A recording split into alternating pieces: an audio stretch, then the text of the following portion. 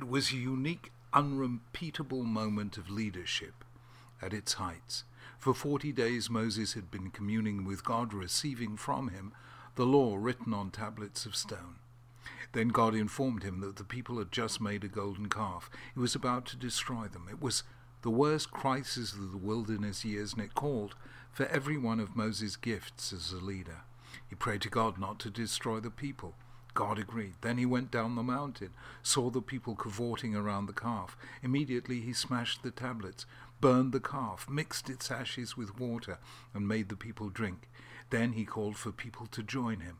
The Levites heeded the call and carried out a bloody punishment in which 3,000 people died.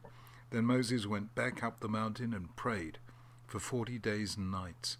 Then for a further 40 days he stayed with God while a new set of tablets was engraved. Finally, he came down the mountain on the 10th of Tishri, carrying the new tablets with him as a visible sign that God's covenant with Israel remained. This was an extraordinary show of leadership, at times bold and decisive, at others slow and persistent. Moses had to contend with both sides, inducing the Israelites to do tshuva and God to exercise forgiveness. At that moment he was the greatest ever embodiment of the name of Israel, meaning one who wrestles with God and with people and prevails. The good news is there once was a Moses. Because of him the people survived. The bad news is what happens when there is no Moses. The Torah itself says no other prophet has risen in Israel like Moses, whom the Lord knew face to face. That's the problem faced by every nation, corporation, community, and family. What do you do in the absence of heroic leadership? It's easy to say, think what Moses would have done, but Moses did what he did because he was what he was. We are not Moses. That's why every human group that was once touched by greatness faces a problem of continuity. How does it avoid a slow decline? The answer is given in this week's parasha. The day Moses descended the mountain with the second tablets was to be immortalized by turning its anniversary into a holy day, Yom Kippur. On it, the drama of tshuva and kapara, repentance and atonement, was to be repeated annually.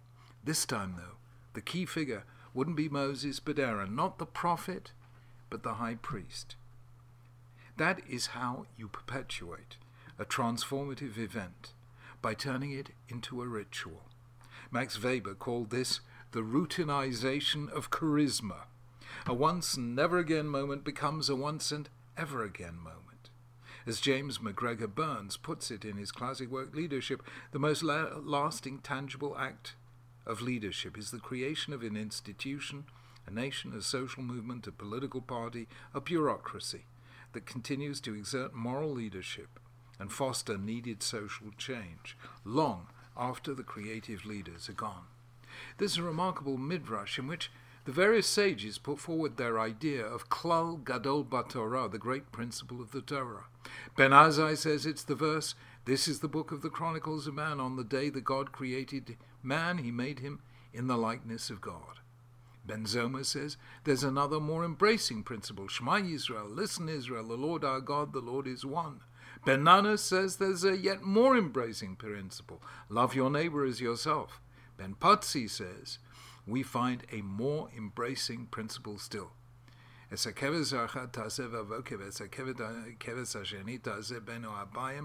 first sheep shall be offered in the morning and the second sheep in the afternoon, or as we might say today, Shachris, Mincha, and Mariv. In a word, routine. The passage concludes, the law follows Ben Potzi. Now, the meaning of Ben Potzi's statement is clear. All the high ideals in the world, the human person as God's image, belief in God's unity, loving your neighbor, count for little until they are turned into habits of action that become habits of the heart. We can all recall moments of insight or epiphany when we suddenly understood what life is about, what greatness is, and how we would like to live. A day, a week, or at most a year later, the inspiration fades and becomes a distant memory, and we are left as we were before, unchanged. Judaism's greatness is that it gave space to both prophet and priest, to inspirational figures on the one hand, and on the other daily routines, the halakha, that take exalted visions and turn them into patterns of behavior that reconfigure the brain and change how we feel and who we are. One of the most unusual passages I've ever read about Judaism, written by a non-Jew, occurs in William Rees-Mogg's book on macroeconomics, The Reigning Era. Rees-Mogg, who died in 2012, was a financial journalist who became editor of the London Times, chairman of the Arts Council, and vice chairman of the BBC. Religiously, he was a committed Catholic. He began his book on inflation with a completely unexpected paean of praise for halachic Judaism. He explains his reason for doing so. Inflation, he says, is a disease of inordinacy, a failure of discipline, in this case in relation to money. What makes Judaism unique, he says, is its legal system. This has been wrongly criticized by Christians as dryly legalistic. In fact, Jewish law was essential for Jewish survival because it provided a standard by which action could be tested, a law for the regulation of conduct, a focus for loyalty, and a boundary for the energy of human nature. All sources of energy, most notably nuclear energy, need some form of containment. Without that, they become dangerous. Jewish law has always acted as a container for the spiritual and intellectual energy of the Jewish people.